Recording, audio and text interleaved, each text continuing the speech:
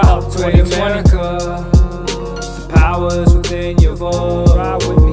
Upgrade America, be sure and tell your folks. Share this. Upgrade America, clean it up coast to coast. Yeah. Upgrade America, there's still a chance for hope. 2020. What up, IG? What up? What up? All right then. So, what's up, world? All our upgraders, welcome to the main event.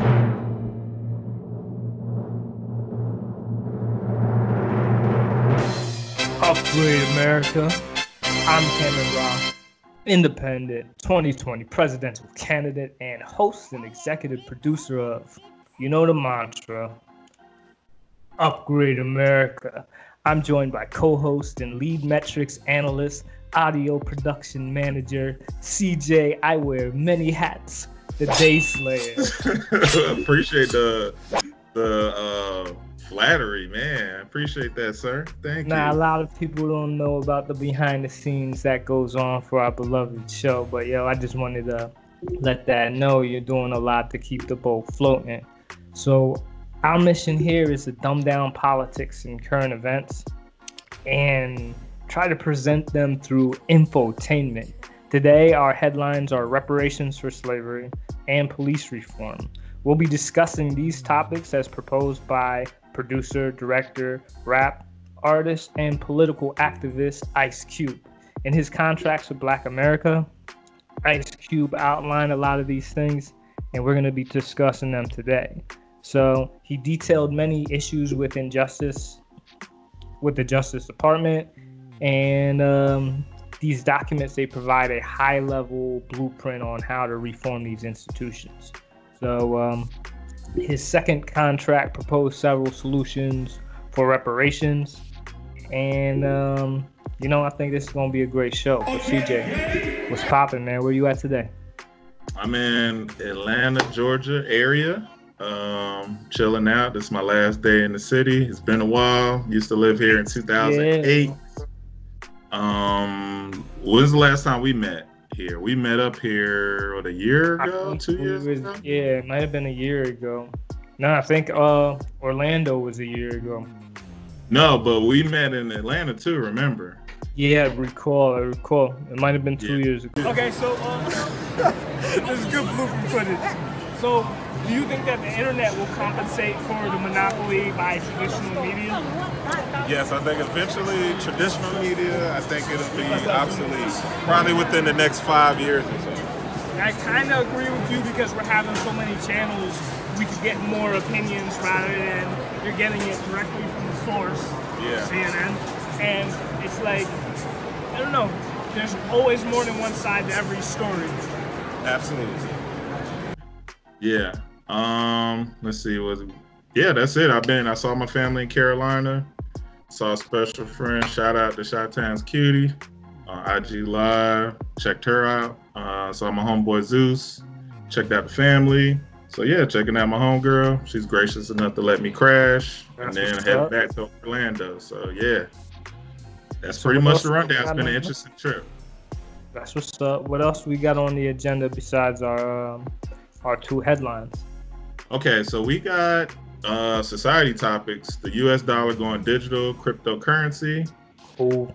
We got a U.S. coin shortage. We're going to talk a little bit about that. Let's see. Trump is pulling out of the World Health Organization. We're going to kind of discuss that, see what's going on. Couldn't help myself.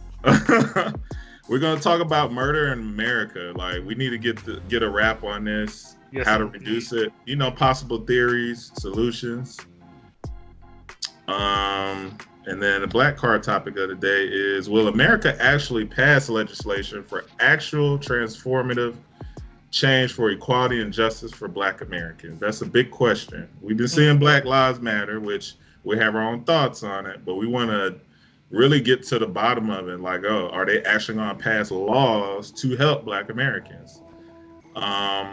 Another slogan for Black Lives Matter, since the movement and the organization are used interchangeably, we want to try to come up with something else to identify what we're trying to accomplish. Something that we can all get along with. Yes. No, I'm just kidding because everyone's crying about the name and stuff. But yeah. And then personal stories, we're going to talk about turning Upgrade America into a business. We're going to touch on that as well. Yeah. So yeah, that's what's up, man. Very exciting show we got planned for y'all. I guess you want to get into it with reparations? I got a little preamble. Yeah, go for it. All right, cool. Give me one moment to bring this up. The Ice Cube's contract for America.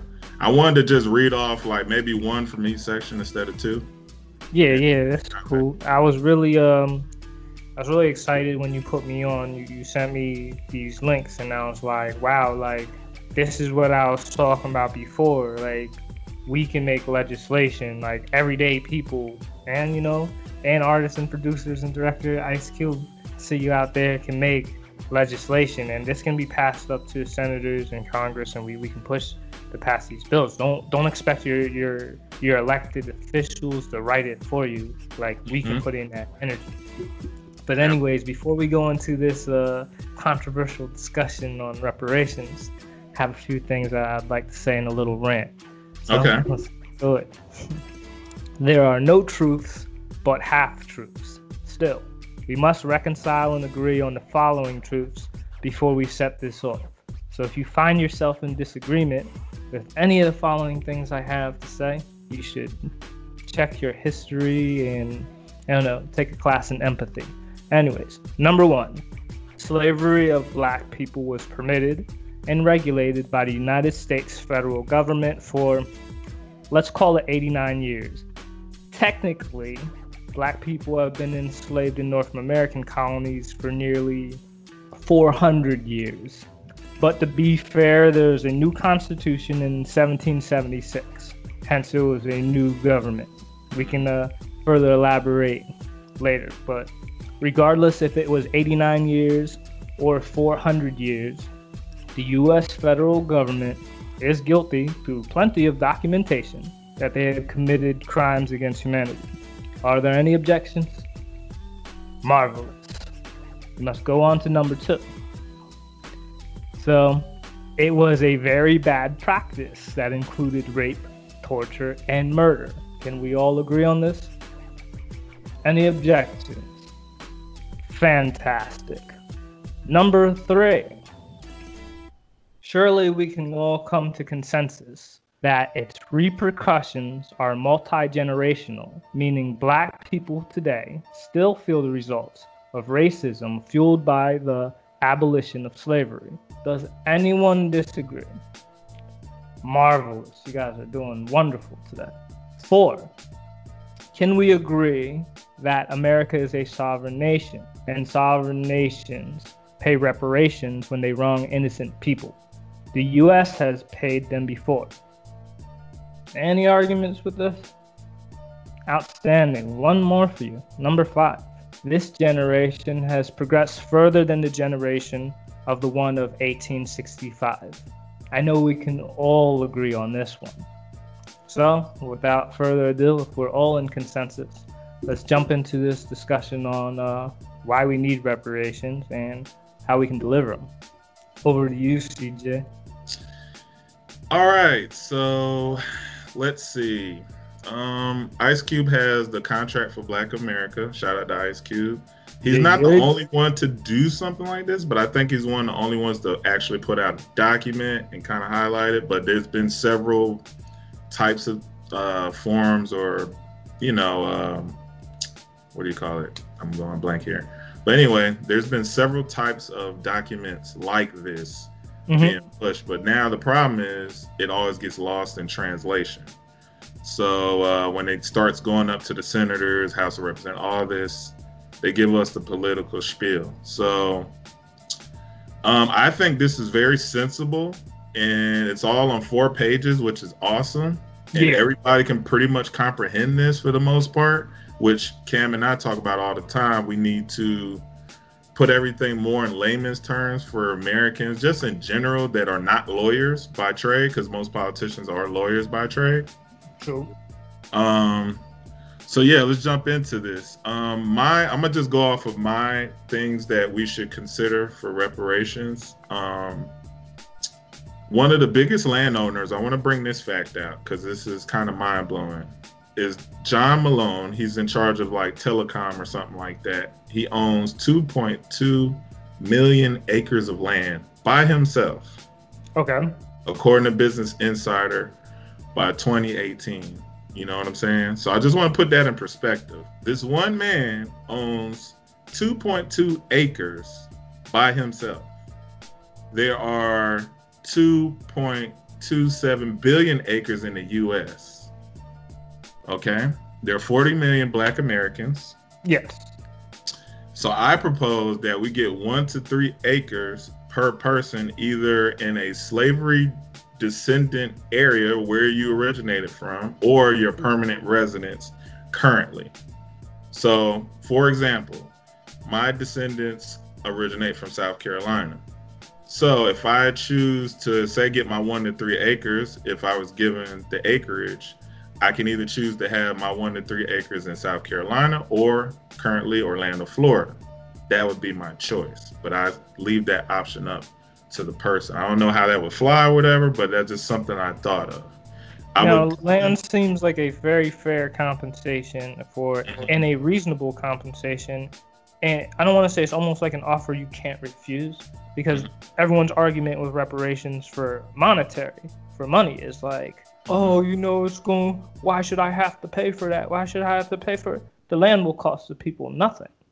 So I think that's very reasonable. Pardon my interjection. No, that's a good point. And then I also came up with another option. If you don't necessarily want to pay cash, make Black Americans tax exempt from everything. Federal, state, and local. No, I'm not against the tax exemptions, but how do you say 100% for indefinitely? We're already a broke state, and what they say about our collective spending is equivalent to the GDP of like the 16th wealthiest nation. Yes. So you're talking about losing a chunk of that revenue to, so I'm not for that. I'm totally for tax breaks. Like, my magic number, as outlined in Upgrade America, Policy for the Future, available on Amazon Kindle. Yeah, I'm a merciless marketer. But anyways, the magic number that we came to, or at least what's outlined in the book, is $65K. And even $65K in the options of giving money or tax breaks, not loans, but grants to small businesses and things of that nature. Like, I think that's reasonable. But okay, so I got my third option: the money. You want the money? Okay. So Robert Johnson, former CEO of BET, shout out to him, and he's been on the campaign on this, giving cash payments, $350,000 over, I think, a period of 30 years was his plan. Hold on, you said $365K per person? Yeah, $350,000 cash payments over a period of 30 years. We would be paying the tax on it. What is that per month? I think it was. Would you think it would be a monthly fee or a monthly thing, or would it be like a how do you say, a 1 year, like you get it, boom? Yeah, it's like every year. And we would be paying into it, so we're not tax exempt. So Black people actually be investing in their own reparations, which is funny. But that is something he brought up, and I thought that I was kind of on the fence about it, because I'm like, if we got to rely on them to pay us over a period of time, they can kind of choose not to do it compared to giving us a one-time payment and it's already done. And then we make like, the back end. I totally get that. And it's like that, but doing one-time $1 trillion payments is multi-trillion dollar payments. My concern is, because you know, if we end up staying in America, because everything's hunky dory, and after reparations, but it's like the hyperinflation, continuously printing money. It's like I don't know. I'm a really big advocate of the land proportion, even more so to get like a reservation. Like if again, I'm mercilessly marketing, but my other book, Skyward, Building the Dream, it's really talking about building a mega city in Death Valley, but getting some land for a black reservation, I think, and I don't want to say a black state, because then that's all. Yeah, you're discussing sovereignty, and then that has to be negotiated. But like, I think it's been done with Native Americans. Granted, this was their land first, but like, I don't know. I think that's another reasonable option that's not going to hurt anyone. It's just giving us somewhere to build Black Wall Street. You and I have had this discussion on a couple of episodes. Reparations to me means you systematically equalize us to white America, which is legislation, which is wealth, which is ownership of land, home ownership. Like, all these things level us up. Like, I think they said the average cost for a black family, net worth is like $30,000. And the average cost for a white family is like $350,000. That's where wow, really? Yeah. So, and thinking even in Boston, it's like $8. I think they got it down to the net worth of black families down to $8. So, for me, it's a whole package deal. It's not like, I know some proponents are just the check, cut me the check, I'll figure it out. I don't disagree with that option. For me, I would rather have a small number of money, say $100K, with all the other legislative changes and land, for me personally. And I do agree with the monetary incentive, and the land is always a bonus, but the legislation, like, give me an example of what you would want to change with the legislation. Okay, so Ice Cube thoroughly laid this out. It was really dope. Okay. So one example is mandatory civil rights and anti-racism classes in all elementary schools. Black scholars will write the textbooks and curriculum adopted for these classes. That's nationwide. That's something we talked about last episode as far as education. That's a great start. Affirmative action. This is another one real quick. Affirmative action for all secondary schools, colleges, and universities, public and private. Black enrollment must meet or exceed the percentage of black population nationwide, 13.4%. In addition, if the black population in the, county the school is located is greater than 13.4, the enrollment must be increased to that a higher percentage.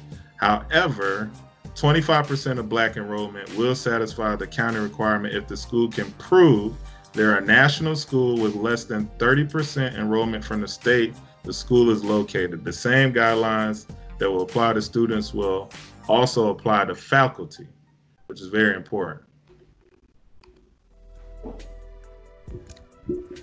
So I totally see that too, like providing more opportunities and how that's going to come back and reflect in, in communities, I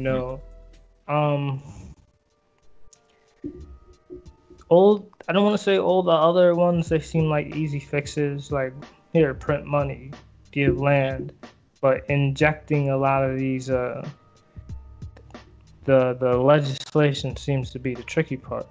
I agree. That would probably be the hardest part. And then obviously we had this discussion too, dispersing reparations, the cash payment would be a hard part. But then again, we had an example with the stimulus payment. So obviously they can do it. So I was talking with a gentleman on Facebook. I think it was Forbes printed the article about reparations, and so naturally I share it. And he was very emphatic that he said reparations will never be paid, and like he said it would result in civil war. And I'm like, yeah, possibly. I could see that. Like people were really pissed off, but it almost at this point seems inexorable with the economic instability, the political polarization, the racial tension. So if I had to, like a reason, yeah, reparations, sure, I'm still for it. And again, it's like I emphasized in that one point, if America is a sovereign nation, they have to do something. And just for the history books, just to check that box. This is the other thing I'm frustrated about real quick. The people fighting against equality and justice is so anti-American that drives me insane. If you are for American values, the Constitution, the Bill of Rights, all this shit, why are you fighting against reparations, to be honest? Really, why are you fighting? Like, really ask yourself, are you afraid that if we become equal, we will excel? But hasn't that not been demonstrated in the Black Wall Street? And it's like, when you really consider, Black Wall Street was 1920s, right? Civil War ended, let's just say slavery was ended 1865. Like, a bit later if you're in Texas. But like, to establish one of the biggest economic powerhouses in that short amount of time it's phenomenal. And that's why I mentioned that private city, that reservation, so to speak. It would be glorious to have, something like that. And me personally, because like I said, it's trying to get the whole cash payouts, as mentioned. People have said it will incite civil war, to get all these tax things and everything. People still gonna be pissed off about it. I don't know, like a reservation would be, I don't want to say I would settle for that. But yeah. They gave me the funding, or gave us the funding to build Skyward, and you really couldn't house every African American. But if they gave us enough to have a reservation, they could build, as you say, Wakanda, Dubai, out in the Death Valley. Like, for me, I think that would be reasonable. But one more thing I want to interject, and if for some reason they don't want to have a black reservation on American sovereign soil, I would gladly sit in on a bilateral negotiation with land in Africa. I'm not against that either. But give me equality or give me something. I'm gonna read over these sections real quick, knock them out, so we don't go too long on it. Yeah, no doubt. So Ice Cube laid out, he's very thorough with this. He hit it from financial standpoint, police reform, military, like all this public policy. So I'm gonna read off a couple from financial reform, which is the biggest key on why Black Americans are in the position they are today. So he's saying, let's see, I'll just read something quick. An audit of opportunity zones to determine who's benefiting from disbursement of such funds and tax breaks, and public disclosure of the owners of projects granted with such access. So are you familiar with opportunity zones? No, you may have to dumb that down for me. Real quick, something was passed federally not too long ago, probably earlier this year or later last year. Opportunity zones for basically Black neighborhoods where we can invest in them and build them up. Basically, like gentrify our own neighborhoods. If we have the ability. Say again? Can you name one? I'm not sure what. Let me look at an opportunity zone. That's basically a general concept. Like, they're giving us first crack at regentrifying our neighborhood or revitalizing our neighborhood. I theory. like that concept. Let me see. Example. Let me see one. Okay, some opportunity zones possess large corporate tenants, wealthy households. New York City property. Well, this is kind of, I guess, a messed up version And of that's it. why I was really wanted to see if they had something like that in New York. For example, the New York City property where Amazon will build one of its 2 headquarters in Long City Island, Queens, is considered like an opportunity zone, but I don't know if that went through or not. Now, like I could only imagine there would be opportunities for the residents in that neighborhood. If it's an opportunity, I mean, again, this is only an assumption. Yeah.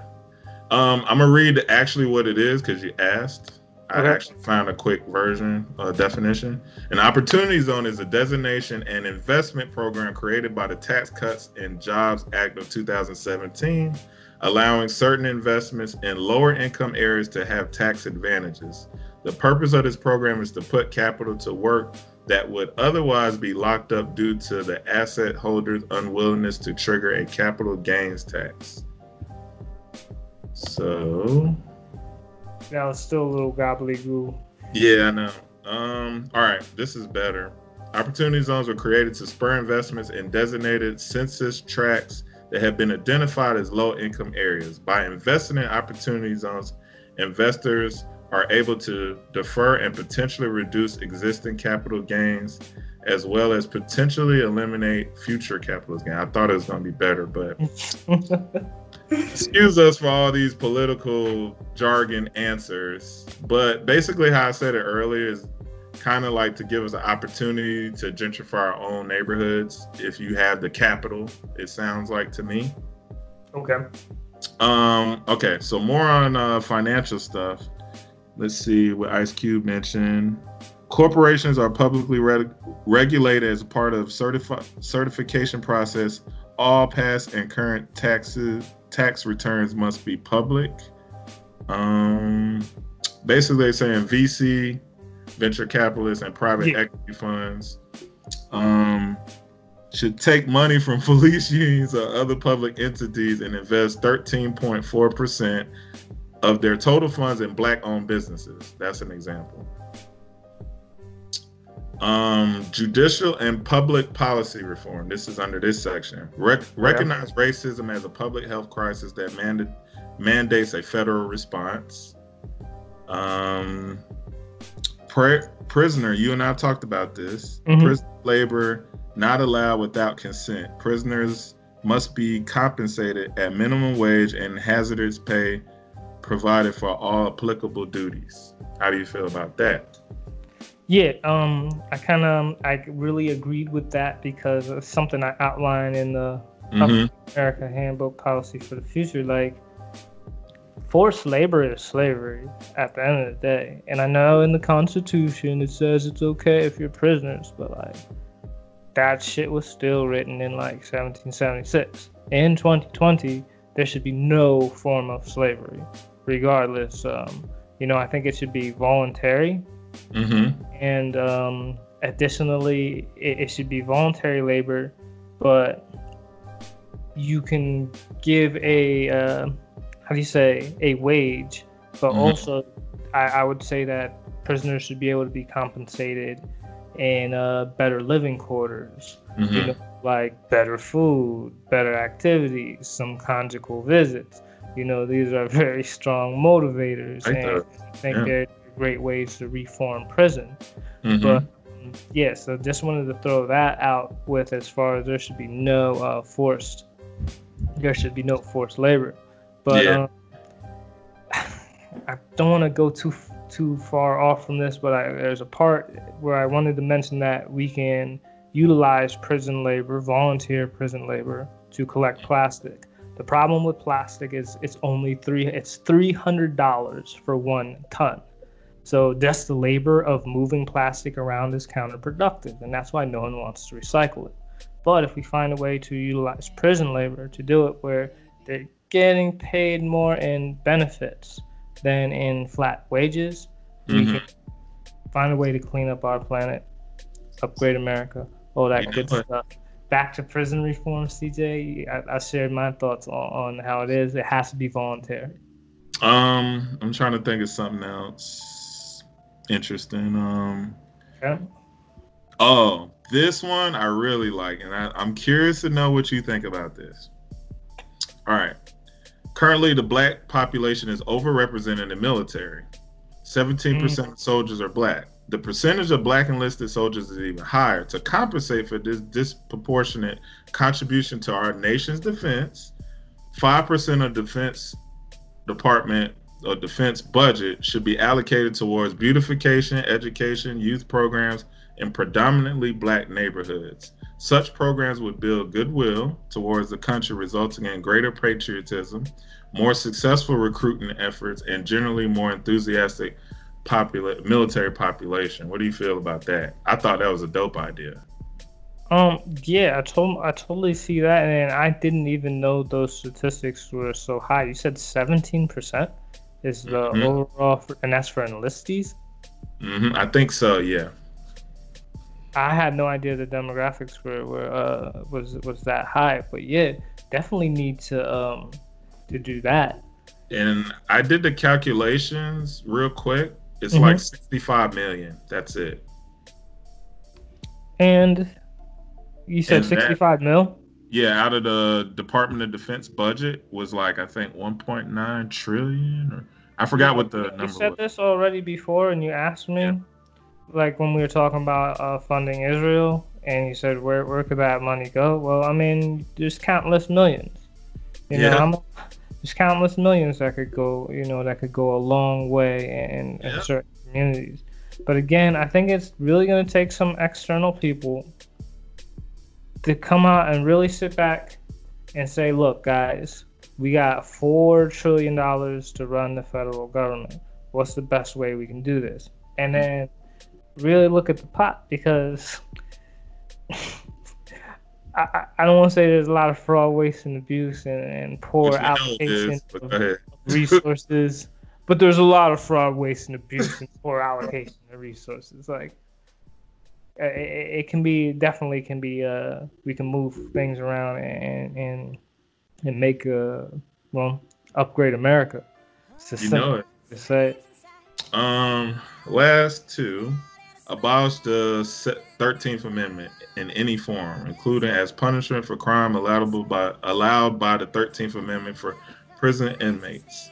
Oh, that's what I was mentioning. It should be it should not exist in any shape or form, because when you really start talking about the prison industrial complex and just the whole nature of capitalism, the nature of capitalism particularly is to drive revenue, to make money. But then when you're talking about a CEO who's like on the board of like some private prison, like, how can we get our numbers up? Like, true. And then when it comes to where it is profitable to be locking people up, there will be, where there's a will, there's a way. They will find a way to make some money. And so that's why it's like, I see a hustle. It's a multi-billion-dollar hustle, but I think in this glorious 21st century, you need to reevaluate it. And if you can find a way to capitalize off of housing over a million people in your jails and your prison, surely you geniuses can find a way to capitalize and profit off of feeding the 500,000 homeless people out there. Just saying, if you can, we can't depend on altruism to do these things, so we need some capitalism behind it. True. I'm ranting, man. Now you good. I got a couple more. I'll let you dive into what you want to talk about. Okay. The license, I like this. The licensing of public airways to broadcast networks such as NBC, Fox, CBS, and ABC must have Black-produced content equal to 20% of the total amount of content on network. Same applies with radio stations and other media given access publicly to licensed airways by the FCC. I'm for that, and I hate to break it down like that, but it's almost like we have to force feed you black content so you get used to seeing black people in a light that's not like portrayed negatively spun by the media, because it's a very powerful perception. It's like just how black people are being used in how do you say it, in movies and stuff, and even in the music game as well. But it's like we need to be shown in a light, you know, beyond the scope that's being represented right now. So yeah, fully agree on that. Last one I read, and we've talked about this. I forgot, maybe during Black History, the Black History episodes we did. A memorial built in Washington, D.C. to the victims of police excess force resulting in death or permanent disability, analogous to the Vietnam Veterans Memorial, in all names and ages included. So basically a memorial like saying, hey, this has happened in America.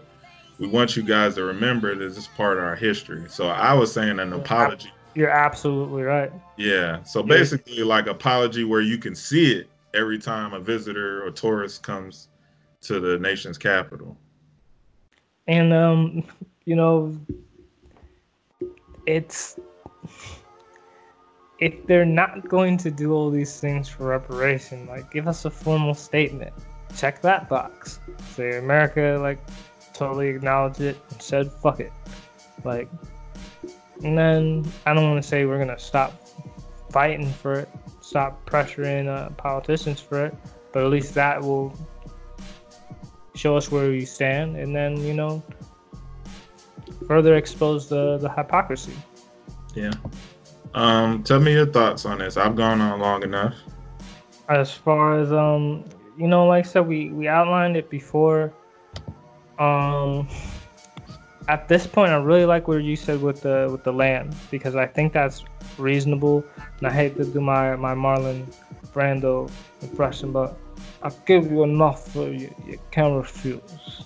And that's really an offer you can't refuse. Like, land it costs the people nothing. Sure, there's going to be some administrative paperwork, but you know, you can do that online.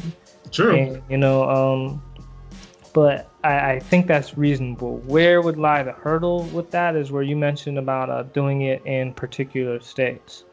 I'm thinking the reason why I like the Skyward initiative is because you're not disrupting like anyone, and because, you know, people hate disruption.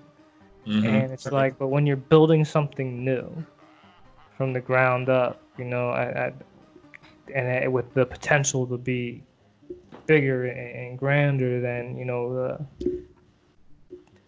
I learned about Black Wall Street in my adulthood. Yeah. Had I known about that as in my childhood, you know, my business aspirations may have been much more grander. I may have developed them earlier, but like now in my youthful age of 37, like I foresee like not just a street, but like you know, like a mega city, something glorious. Yeah. But again, I'm gonna ramble about that all day. As far as reparations, I agree with the legislation, and I think we need. I don't want to say there should be a law about representation in the House, and as far as like having diversity in you know, within the representation in the federal government. Yeah. I think he highlighted that too as well in his plan. That's that almost. I don't want to say it almost seems like it should be a requirement.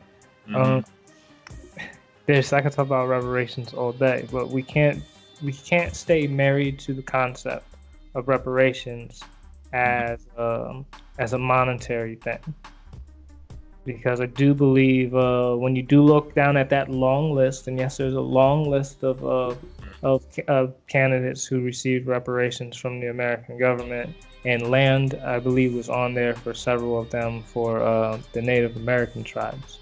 So, like, there's definitely value in land. It's like when you have it and it's yours forever. You can build it up, and like for me, I think that's a wonderful thing. Again, I wouldn't just leave it at that because it's like, yo, here's some land out in the middle of nowhere. Have fun. we need a little bit more assistance than that. Yeah.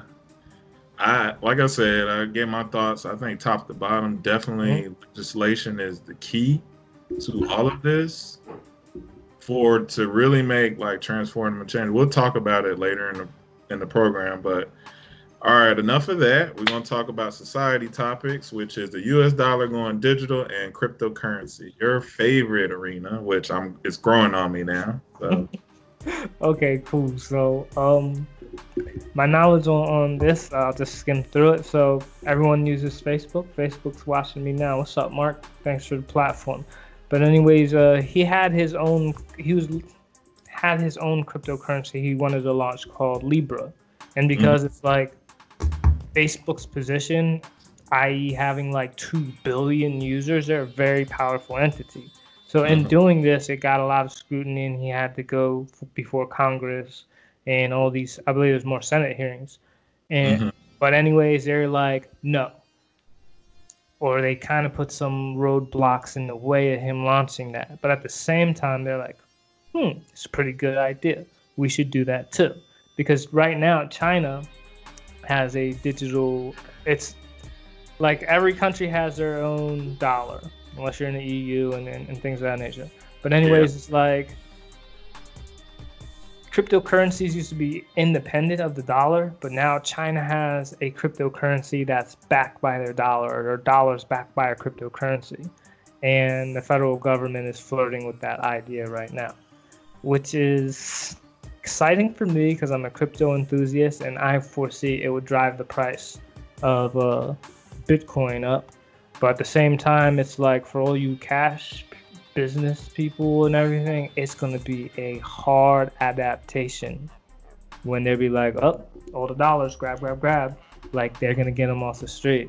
And ultimately, it's going to end in more transparency with transactions, and more control, meaning your accounts can be frozen and everything like that. But at the same time, this would make Bitcoin more valuable. I don't want to say it would be outside of that system. Yeah, no cash. You don't have to mess with the virus. Now you don't have to touch that filthy money. It's inevitable. That's why I'm like, I get it. I see how it's going to be used and abused, but like, you can't stop it at this point. What are your thoughts? Yeah, like I'm slow to come around, but the more I've been reading and seeing current events and everything, like it's coming. And I was thinking about it. I was like, most of our stuff is digital anyway, direct deposit, like stimulus, for example, when you got that was all digital, basically. So most of our transactions are digital anyway. Cash is more like kind of off the books transactions, if you want to kind of. That's how I look at it. Is like it's more off the books, but the fact. But it says it right on the note. It says for all purchases, public and private or something like that. Something like that. Go ahead. I really foresee, like, I know Bitcoin is like a foreign idea to a lot of people, but if you really want to do transactions that are not documented and time stamped, and it's going to be these cryptocurrencies that are out now. And that also leads to the other topic. We could just blend it in because it's in the same thing, the U.S. corn shortage. So obviously because of COVID, coins keep germs and stuff on them, so the U.S. Mint has not been pumping out as much because of COVID, social distance and all that. So I also think it's ironic, and you and I talked about this, that all this is kind of coming at the same time with us looking at crypto and digital currency on top of a coin shortage due to Corona. Is actually an easier way to transition, I feel like, into the digital realm of currency. You're absolutely right, and it's going to be very strange.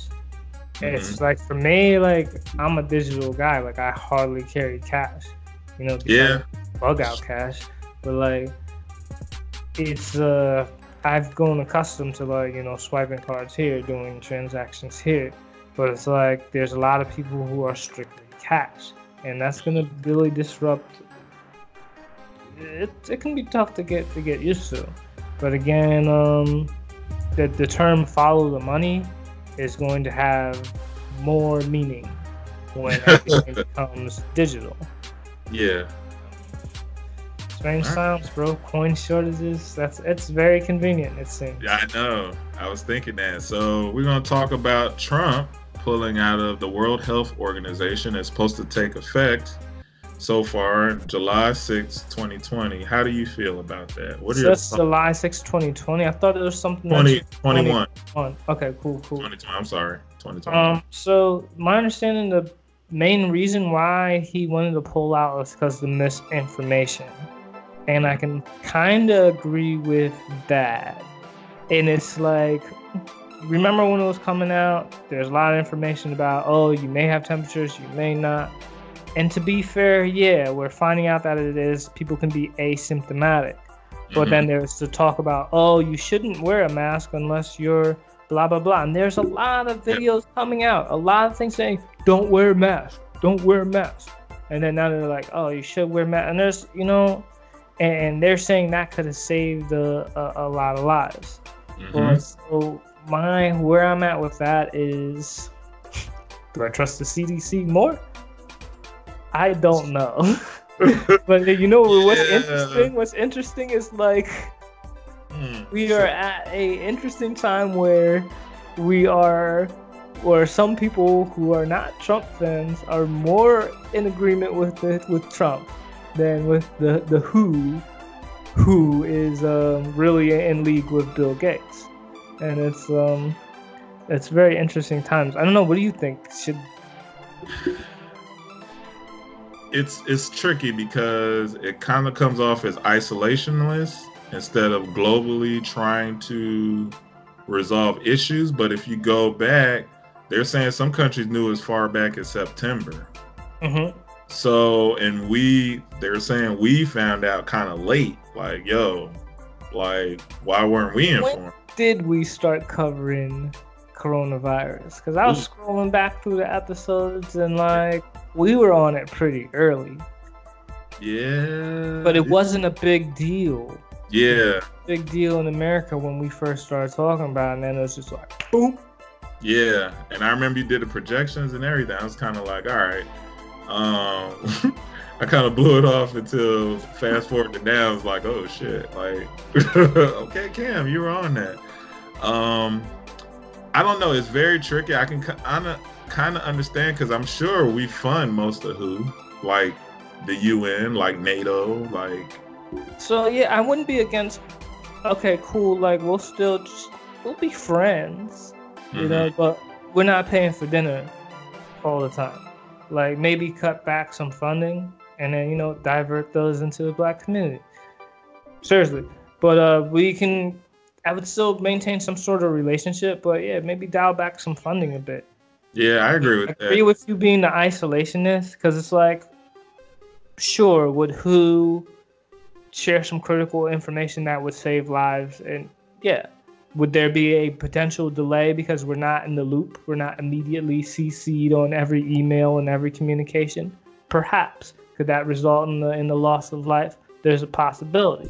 So again, maintain some sort of relationship. Don't cut ties, you know, at the throat. But you know. We talked about this on season 1 too, global intel sharing and security.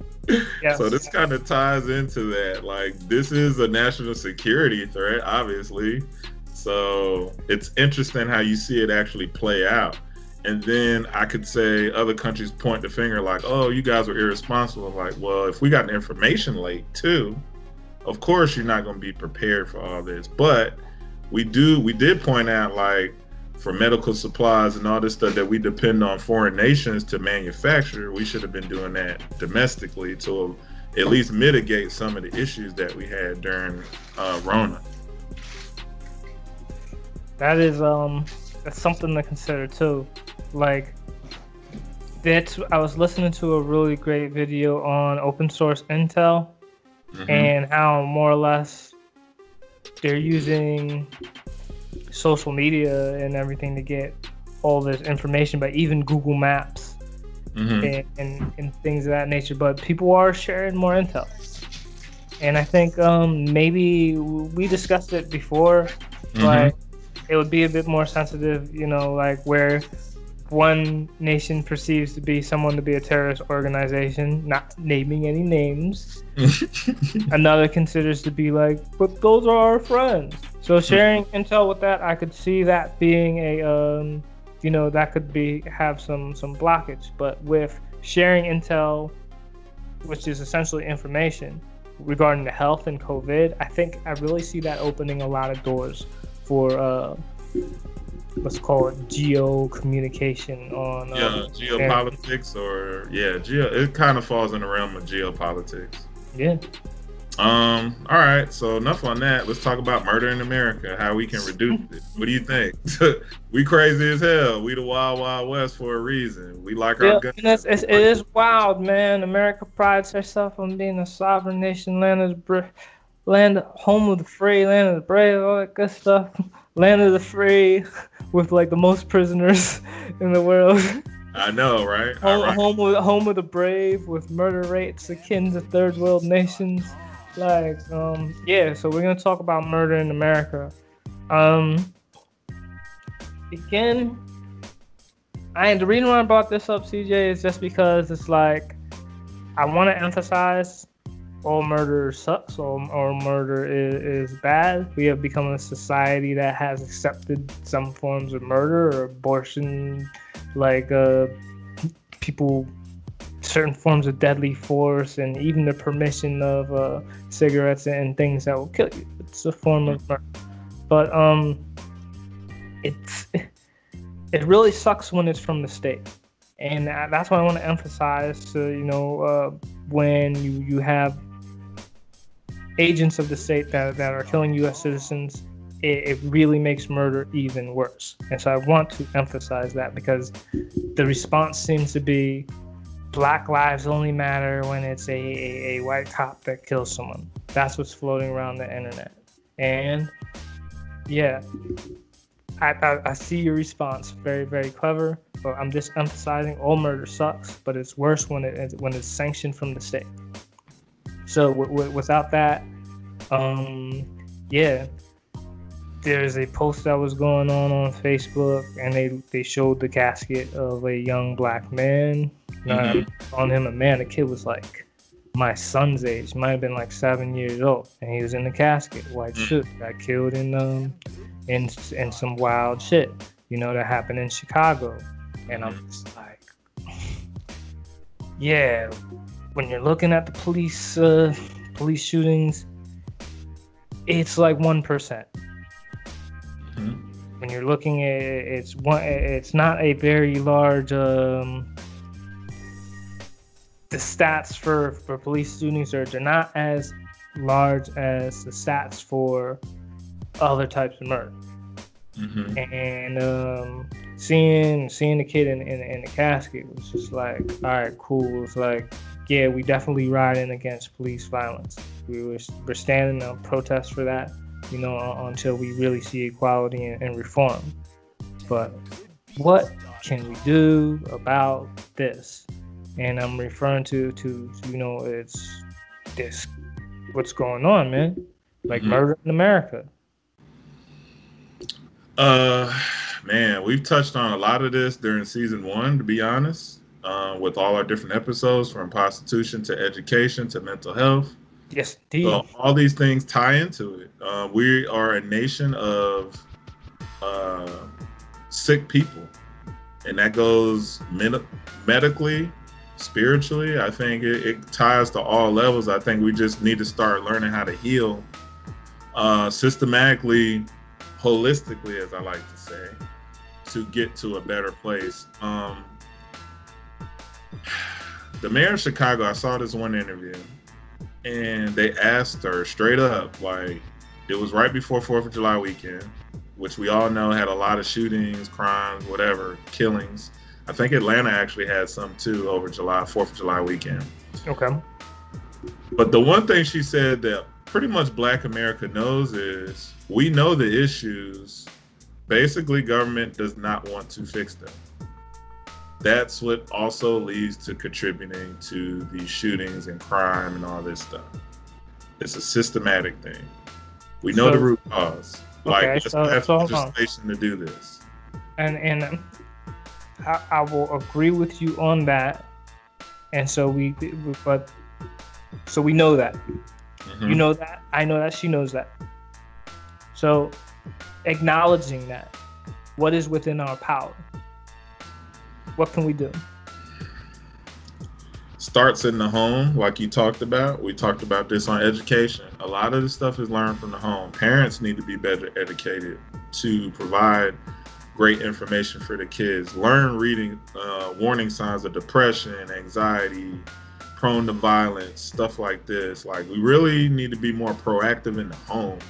And I think starting there is probably the best place, and then we can go from the rest of it from there. So when I'm looking at the stats for murder, okay, just like all this shit that's floating around, disinformation that's floating around, it's very difficult to fact check. Like, some guy was saying like that Black people were responsible for 81% of murders in America, which is obviously hyperbole, but I want the hard number. I want to know. I'm like, it's clearly not this, but what is it? And I couldn't find that. You know, it was difficult to find. As you mentioned, CJ, you said you were gonna check the FBI's website. I checked the FBI's website, and the data is very obscure. At least I didn't know how to interpret it. Yeah, I was the same way. There's a lot of trying to find exactly what you're looking for. It had like violent crimes. We're looking for homicide, but it had violent crimes. So you got to go through all these categories, and it doesn't give you like hard numbers. It has like different other metrics to measure it. So it was really challenging trying to find like hard data. I was jumping between the FBI.gov, the Department of Justice website, and then the CDC also has some stats on murder by demographics. It's like you can see which demographic is getting murdered more, and surprisingly, Black people are being murdered more than white people. And one of the charts that I'm not sure if they all align, and that's why I said it was very difficult to get these hard facts. But nonetheless, we got a problem. And you mentioned the mental health, and maybe that's something that we could push for. And I don't want to get ahead of myself because I know you got something down the pipeline on Black legislation. But I want to say this already. Like, I don't think they're gonna pass no Black legislation. We need to pass legislation and craft it so it entails equality, so that it's crafted so that it pertains to, how do you say, attributes that are, you know, that Black people are commonly found in. Like, if it's like, for instance, tailor it to a specific neighborhood, but don't say Black people, so it's parameters, you know. But I don't want to get away from that. I wanted to say is that we need to push for legislation for mental health, to where everyone can get mental health. Because you mentioned that before about searching for signs of depression, and maybe if there were people who had more access to mental health, would there be less shooting? I don't know, but I think it's something worth exploring, and I'm very confident there will be other benefits besides that. But what else do you think could help? Ice Cube mentioned in his contract for Black America, as far as like police officers, like, and you and I have spoken about this too on our season 1 about law enforcement, how to reform law enforcement, since that's one of the biggest public health issues for Black Americans. Yes. and I've seen examples of it. I think it's called like something they hold in Orlando is like a neighborhood, a night out with the cops or something. Like it's like a festival, a meeting or something where you meet the police officers that patrol the area. But I think going back to the old school way of how you used to police, you had to live in that community. Okay, so yeah, let's bring that up real quick because I saw a really awesome video. Shout out to Nyasha, she sent this to me. First lady. It was like, hold on, before you pause that thought. Thanks, IG, for joining. Sorry I wasn't as interactive. We're trying to get like this information out, and we're on a kind of a time crunch today. So I appreciate all the support, ladies. I will shout you out later. And yeah, mainly the ladies. Peace out. Peace, IG. All right. Okay. Well, yo, so like the video was saying like how they gave the percentage of cops in the inner city who actually lived in the inner city, and it wasn't a lot. And they brought up the point that these guys are coming in here, they're working in the city, and they're taking those wages and those taxations to other counties. And then when you really put it down, it's just like you're robbing these cities from like thousands, if not millions, of tax money. And I believe he even mentioned about the pensions as well. So I'll see if I can slide that in here. What is the timestamp, like 101? So I'll see if I can slide that in here. I may or may not, because editing is tedious sometimes. What percent of the police live in the city? About 5% or so. 5%, so 95% don't live in the city. Yes, sir. So when you say that the vast majority of the percentage goes towards salaries, etc., yes, sir, fringe benefits, that means that they take their money on 81, go to outside the city, pay taxes in those communities that have some of the best schools while we have an underfunded school district. $60 million up. So I just want to put into context what we're talking about, because it's really easy to say, Mayor, and with all due respect, I like you, but that was a very politician answer. I'm sorry, what specifically? We will consider and we will look. What we're saying is we're not interested in considering and looking. What we're saying is actually there's 50 million, commit to 20 million cut. Right. Because we're sending money as the mayor of Syracuse. When you don't have a tax base, you're sending money out of Syracuse, and not just for 30 years, for the rest of their life. Because their pensions, their health insurance, their families. So we are funding for other people's communities to have the promise of the American dream while we are denying it in our community. That's the context that you as the mayor have to look at this under. So when we talk about renegotiating union contract, what we're saying is you can't play around with maybe no, y'all gotta go because you don't provide a service that is beneficial to the community, that is meaningful to the community. The services that you provide criminalize our community, impoverish our community, reallocate resources to suburbs. We are actually funding the suburbs, both in our police departments and in our schools. And to be clear, it's not just the fact of like the percentage of people.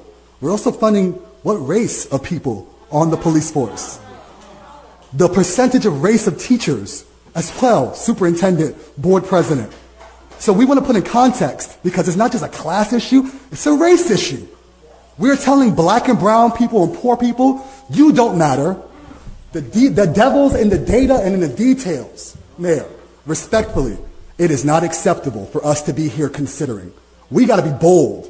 You said you were going to rise above. That's your campaign. Yeah, that clip is glorious. I know exactly what you're talking about. I think it was a citizen out of Syracuse, New York. I believe so. A black gentleman, and the way he described it was beautiful. And I was like, yes, he nailed it. So yeah, definitely input that in there, because that was awesome. I will make the effort to slide that in. But yeah, he really represented that very well. And I wanted to share that because it's a very valid point. Mm-hmm. But, yeah, I know we kind of deviated from one where you're going. Nah, we good. We right on topic, bro. Oh, this is cool. So what we going to do next? Black card topics today. I ran across this real quick. I do want to play this clip because it's very important. It's something we overlook. Is black women in policing. Okay. It's something I never really thought about. I ran across this clip. Maybe you could pull it up. We pull it up at the same time, and one of us leaves the sound, and we do like a little commentary or something after. Or you want me to just play it and then we talk about it real quick after? It's like 2 minutes. Is it you can just play it and I'll listen in if it's something I can pick up from the audible. All right. And yeah, I'll slide the video in. Let's see here.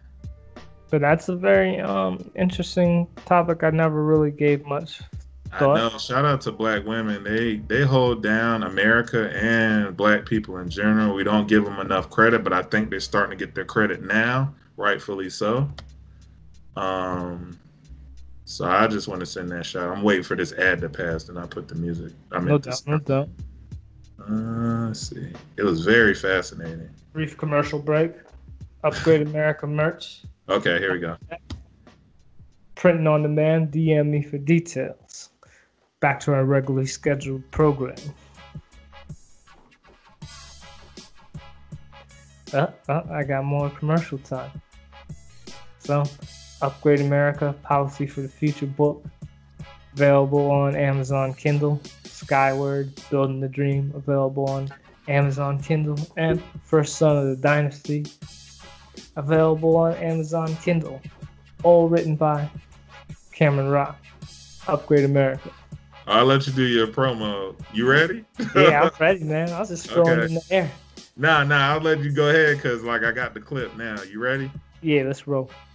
Any threats made against our schools, credible or not. Rochelle Brackney is the chief of police in Charlottesville, Virginia, and one of a kind. Thank you so much. The 36-year veteran is the only Black woman on the force she commands. Hired there after racial clashes in 2017, rising above skeptics who questioned her gender and her race.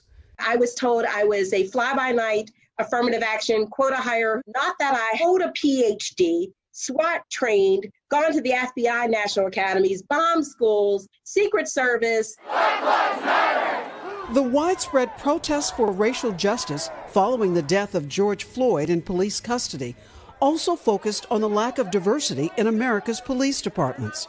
According to the Bureau of Justice Statistics in 2016, just 9% of full-time officers were Black men. Only 3% were Black women. Do you think that recruiting more Black women would reduce the level of violence we see in Black communities? Yes, I absolutely believe that. My shared and my lived experiences allow me to look at things through a different lens. We're going to do an investigation. We'll get back with you. But Sergeant Marilyn Thompson says getting on the force meant overcoming racial bias. Did you ever feel you had to work harder, be better than white police officers? It was a lot of times that I had to prove myself. The 27-year veteran with the University of Arkansas Police Department says being a Black female cop is an asset for her entire community. I think diversity is a powerful thing. I think it helps the community and it take away the distrust that we have. We need to own our violations and then make sure that we put systems in place that never occurs again. The community is demanding it of us, and we have to demand it of ourselves. A moment of reckoning in a movement demanding change. For today, Rahima Ellis, NBC News. I'll talk a little briefly about it. Okay. It's a 36-year veteran, Black woman, chief of police, I think, in Charlottesville, Virginia, which we know what happened there in 2016, tiki torches, all that good stuff. So they were talking about Black women representation on the police force and the challenges they face that we never talk about. And they were trying to say she was an affirmative action hire, but dude, you go down her resume, she was like SWAT trained, federal trained, like all this stuff, bro. She is like fucking fantastic. Like, we need to highlight this chick. Like, I ain't never seen no shit like that. She's basically like, I don't know equivalent. I can't think of one, but she's definitely a superhero to me. Any military background? I think so too. I think she checks all fucking boxes. Yeah, I think she would be a very worthy case study to further elaborate on. You know, yeah. But please, tell me more.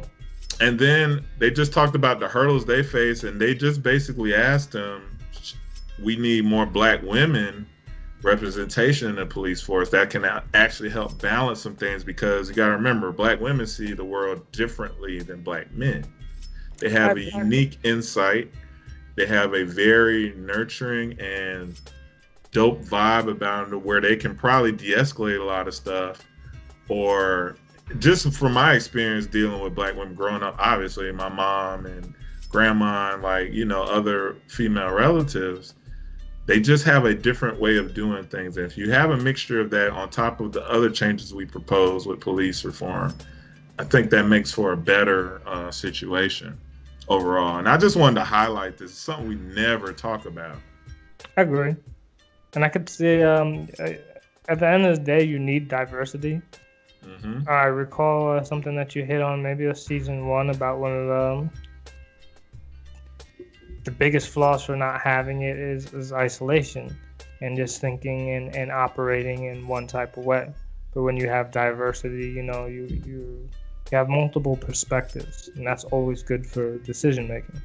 Absolutely. So I just wanted to highlight that on the Black. Shout out to you Black women holding it down. Thank you so much. We appreciate you. Cool. Next topic. Let's talk about. Let's dig a little deep. Why people are so mad that we're fighting for equality in America? Will America pass legislation for actual transformative equality and justice for Black Americans? No. Damn. Okay. Again, like, I foresee, I don't want to say you have to trick them, but we just have to get, Black Americans need to get more involved in the legislative process. And as Ice Cube so elegantly demonstrated by drafting these paperwork, we can push these for bills. The thing is, we have to word them in a way where it applies to everyone.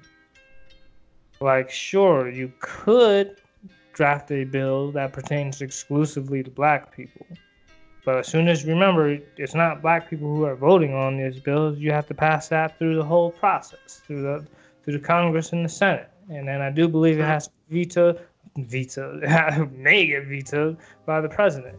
Like, there are layers that you have to go through to get a bill. As that I mentioned, I want to emphasize, anyone can write a bill.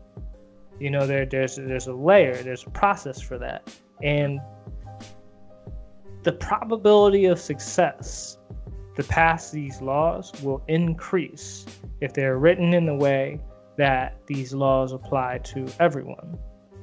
And if they're written in a way that we can seek restitution if these laws are broken or infringed upon, then that's another way that we can seek to get equality. But as far as like saying you can't do this for Black people, bring this to the Senate, they're gonna say fuck off. And even if it does, if someone at some level it can be rejected because of personal biases, and I don't want to bash Black Lives Matter, but let's talk about you would have got more support if and I get what you're saying, but you leave a very big gap for people to say other things, and you're not gonna get the whole support if it's just a Black bill. You're not gonna be like, oh, so many congressmen, politicians are just gonna rally behind one Black bill. You have to. I don't want to say you have to be tricky, but you have to write it in a way where it benefits us. And you say people are going to argue like this is what people have been doing for years. You don't think that wealthy people are like, yo, we want this tax bill to be like this so it benefits us. This is what people have been doing for years. We just need to do that. We need to get involved in the process. We need to, AOC, she's a young lady and she took the Congress. Like, imagine if mad black sisters were like, yo, every single city out there, they are getting into the Congress. So now we have more people in Congress. You know what I'm saying? If you can write these bills, you can run for office. Like, these are realistic things. We discussed about a 24-year-old, youngest potential candidate for Congress. You know what I'm saying? So it starts there. But this is exciting for me because, you know, I learned about this late in life as well, that we can write bills. And also found well, I suppose I was not eligible to run for president until this election, but I still was able to run for Congress. That's something too. Like, a lot of these black veterans are getting out. We need to get into politics. Like, if we don't, the same people who are writing laws that just benefit a certain round of people, they're gonna keep doing that, and they keep passing them, and then America's not gonna be upgraded. All right, my thoughts. I don't disagree with how you would have to write the legislation. I will push back on the fact that every other group or agenda or movement does get passed specifically for them. And the reason why, which we were talking about earlier in the podcast, is money. We do not have wealth as Black Americans. We do, but it's not focused. Like we talked about super PACs and all that. We basically need a super PAC to push all this legislation for Black Americans, because that's how every other group does for their interests. So show me one legislation besides the LGBTQ community, because that's multinational. That's multinational though. But hold up. Hold up. But that's a group. That is a group. I know you're saying it's not. It's a multinational. It's a multinational group. So show me one piece of legislation. Show me a white man legislation. Show me a Jewish person legislation. Show me a Spanish or a Asian legislation, because you're not going to see one of those, and you're not going to see one for. It's not going to prosper exclusively for Black people. No, but. Like I'm saying, I'm pushing back because other groups have accomplished this, and I don't disagree with what you're saying. Give me an example. Well, that was an example. The gay community pushed immigration. Nah, man, that's not examples. That's for a group, but it's like, again, it's not. It encompasses all ethnicities. How?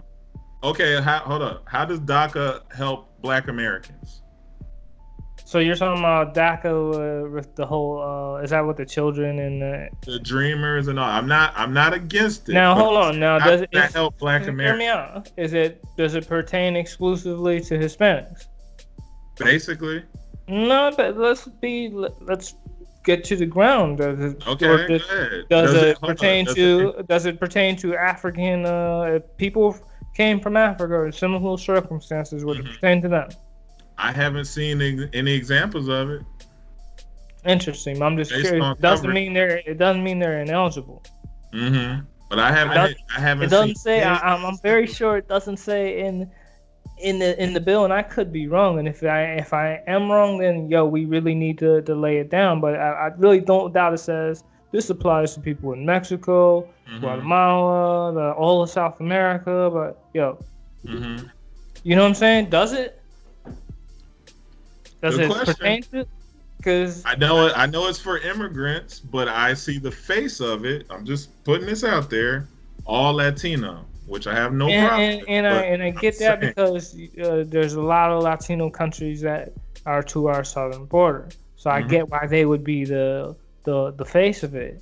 But I don't know. I'm not a subject matter expert. That's what I'm saying. I'm saying the same thing too. I can't say that it does not apply to other nationalities. Well, we talked about Israel getting basically funds. What do they need funds for? So that I will agree with you on. I will agree with you on. It's how does that benefit? Reoccurring, because it's reoccurring funds. I don't see why we have to keep doing that, but nothing is being reoccurring to the Black community. So I will reconcile with you on that. This is this is my general stance, and I do understand what you're saying. Don't get me wrong. I understand exactly what you're saying. You got to word the language where it applies for everybody. So, like, say we pass a mental health bill, everybody can get behind that, right? No. So here's the thing. I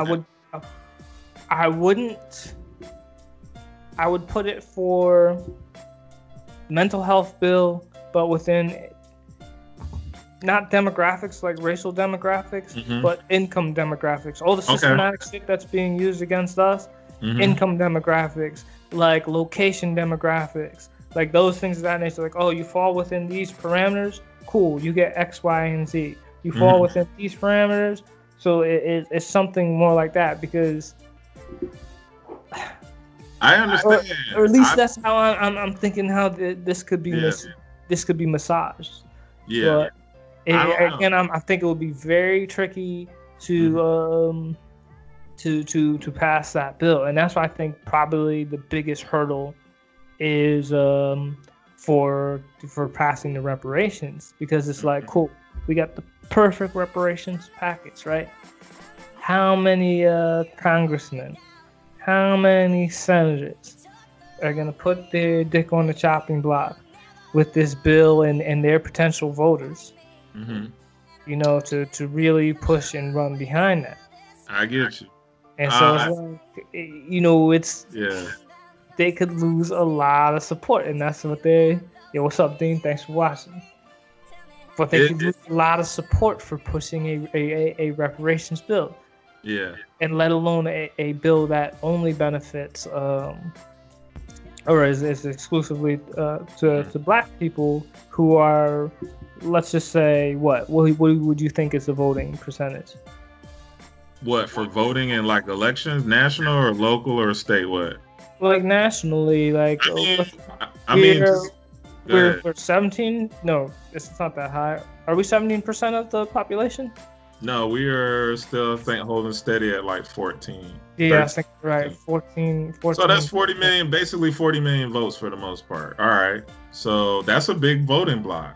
But now you really got to scale that down, because it's like not everyone from the 40 million is of voting age and is going to vote. So if we had let's just say 25. Okay. But these are things. These are also obstacles that we have to face as well with, you know, trying to pass reparations and, as you said, legislation like that. And maybe that's why I'm being a bit pessimistic. Yeah, I'm just gonna be honest. I'm just frustrated because I do see groups benefiting from.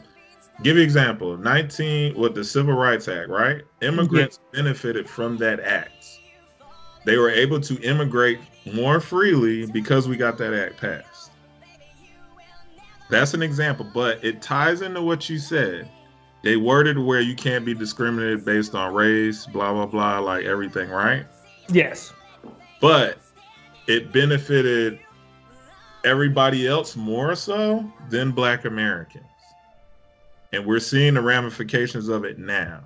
When initially... I'm really curious who's involved, who's sitting in when these bills are being written. Not everyday citizens, I can tell you that shit. And that's what I'm saying. It's better to have it written by everyday citizens. I agree. Maybe revised by some lawyers and some, you know, some Congress people, and then like push it. And that's why I emphasize that I want that little application where people can get more involved in the democratic process and give feedback and suggestions on legislation, because like, if the rules of the game are not being written by the people playing the game, it's a pretty shitty game. Yeah. But that's why I'm really glad to see people get involved with these ideas, because that's all it is. That's all it starts with. It's an idea, put it on paper, and then upgrade America. My quick answers for these two questions. What's another slogan we could use for Black Lives Matter? Because we've read up on them and they're not really for our interests and spoken about it. So shh, you're gonna upset the algorithm. Oh Like, yeah, that's right. no, Oh, I'm yeah. playing, man. We about freedom of speech. Yeah, I mean, shout out to the intelligence community You're and fine. Department of Justice. We've been dropping gems for you. What's up? Just saying. Give them some time. Okay.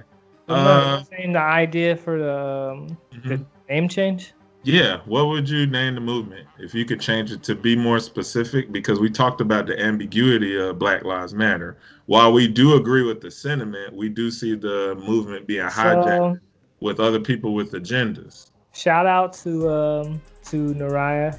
That's my lady's daughter. When we did our first protest, like, I was very pleased with them. This was before we did the episode on Black Lives Matter, but we were making our signs.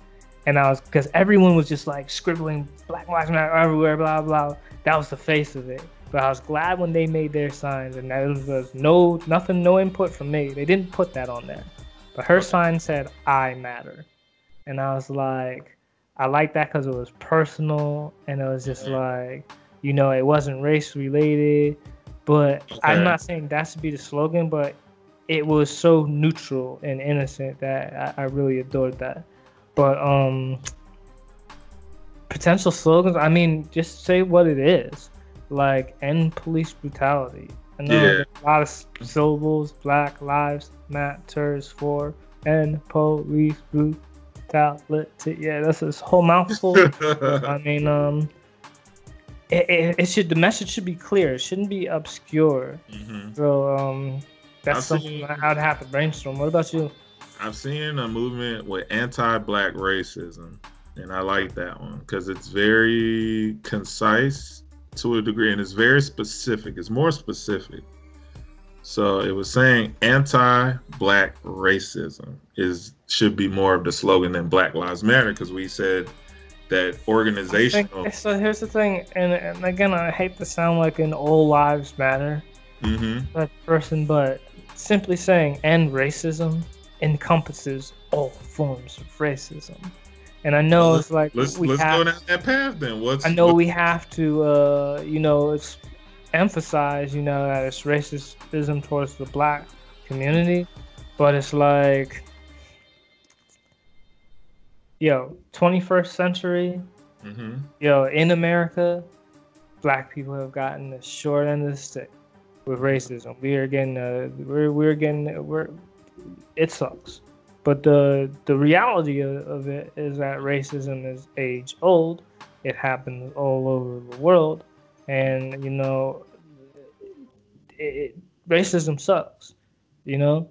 But like, just by putting in race and Black racism is racist, because it's you're further separating one another, and I'm one of them kumbaya guys who are like, I'm trying to look past that, and and promote the whole unity thing.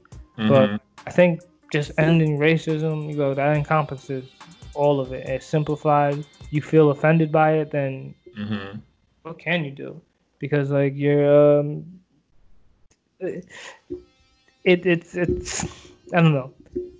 I feel differently. I feel like you do need to be specific, because a lot of the reasons we're in the position we are is because of how should I put it?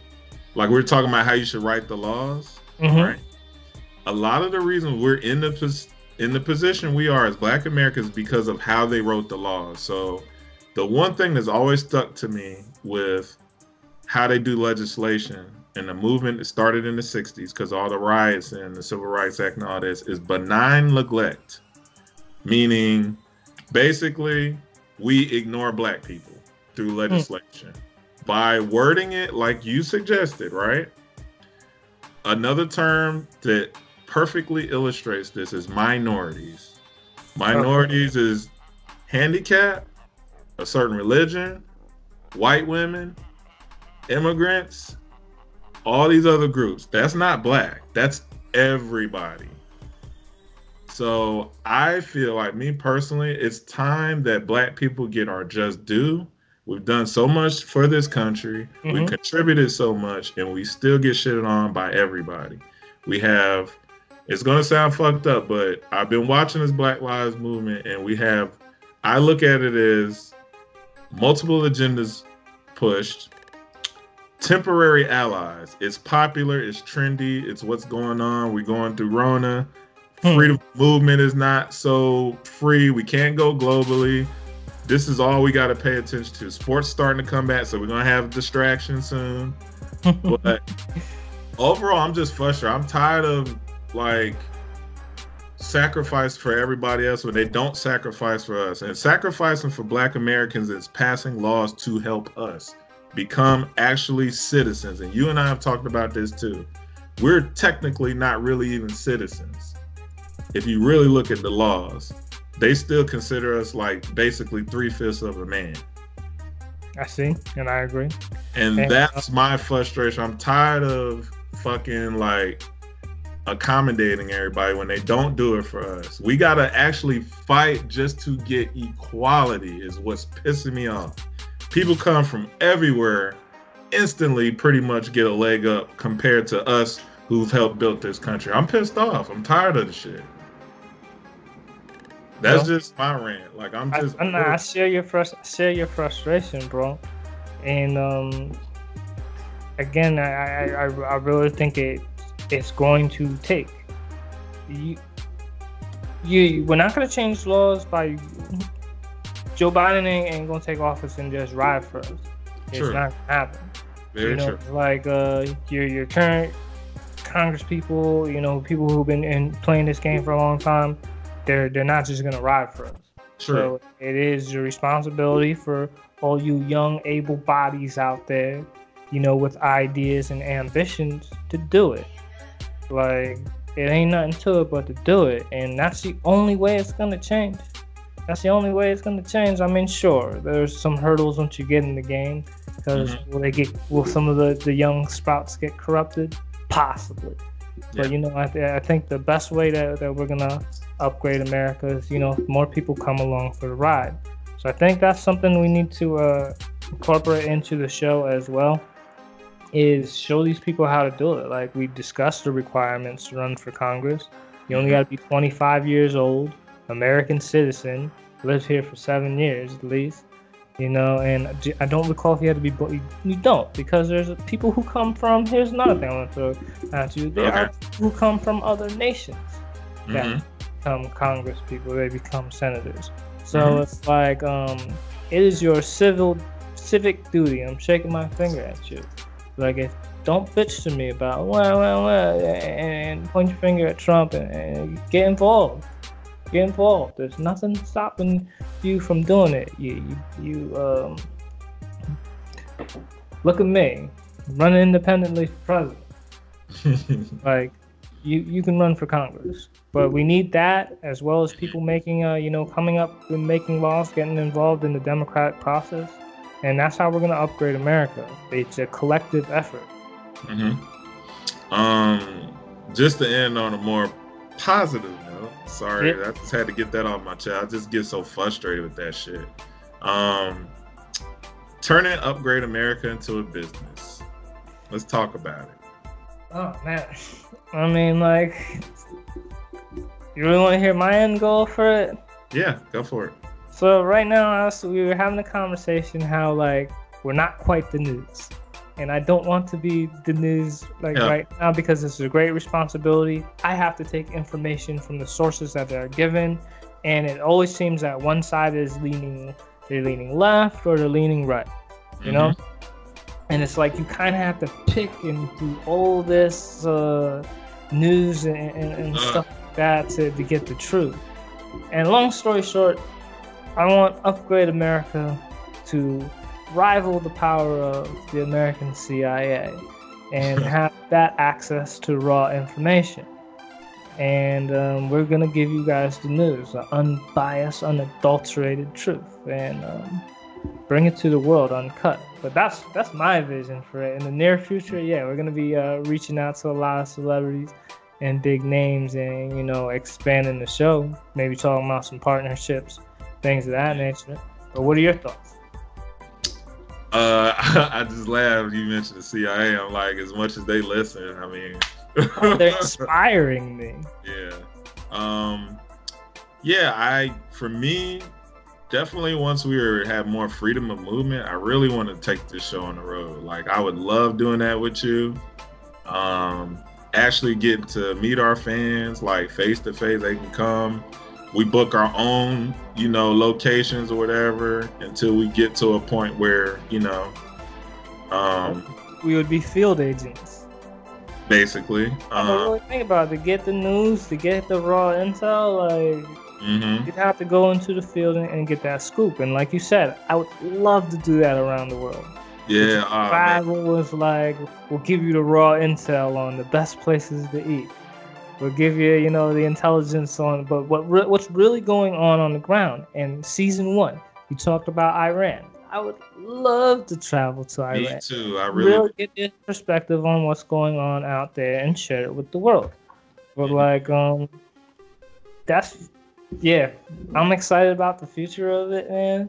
Yeah, me too, man. That's the part for me is more exciting. It'd be dope to get a dope partnership to get the capital behind us to refine and make it a lot better, a lot smoother. But yes, I'm all about that traveling. Oh man, that'll be dope. We can really touch the people and be like, hey, what's going on in your city? All groups, included, like white, but it don't matter. Like everybody, religious leaders, we want to talk to all you. What's going on in your city? You're our listeners. We're here for you. We're here to learn what's really going on. So I would love that shit. That's me.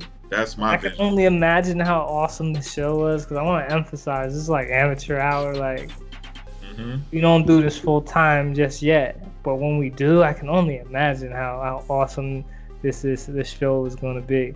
But everyone for watching, thanks for watching. Thanks for hanging out with us. Hope the rest of your evening, wherever you're at in the world, is blessed. Stay safe, be nice to one another, and end racism. Appreciate it, yo. Shout out. Thanks for rocking with me today. I know I was a little fiery today, but and that's what the podcast is for. Come with that. Get it out.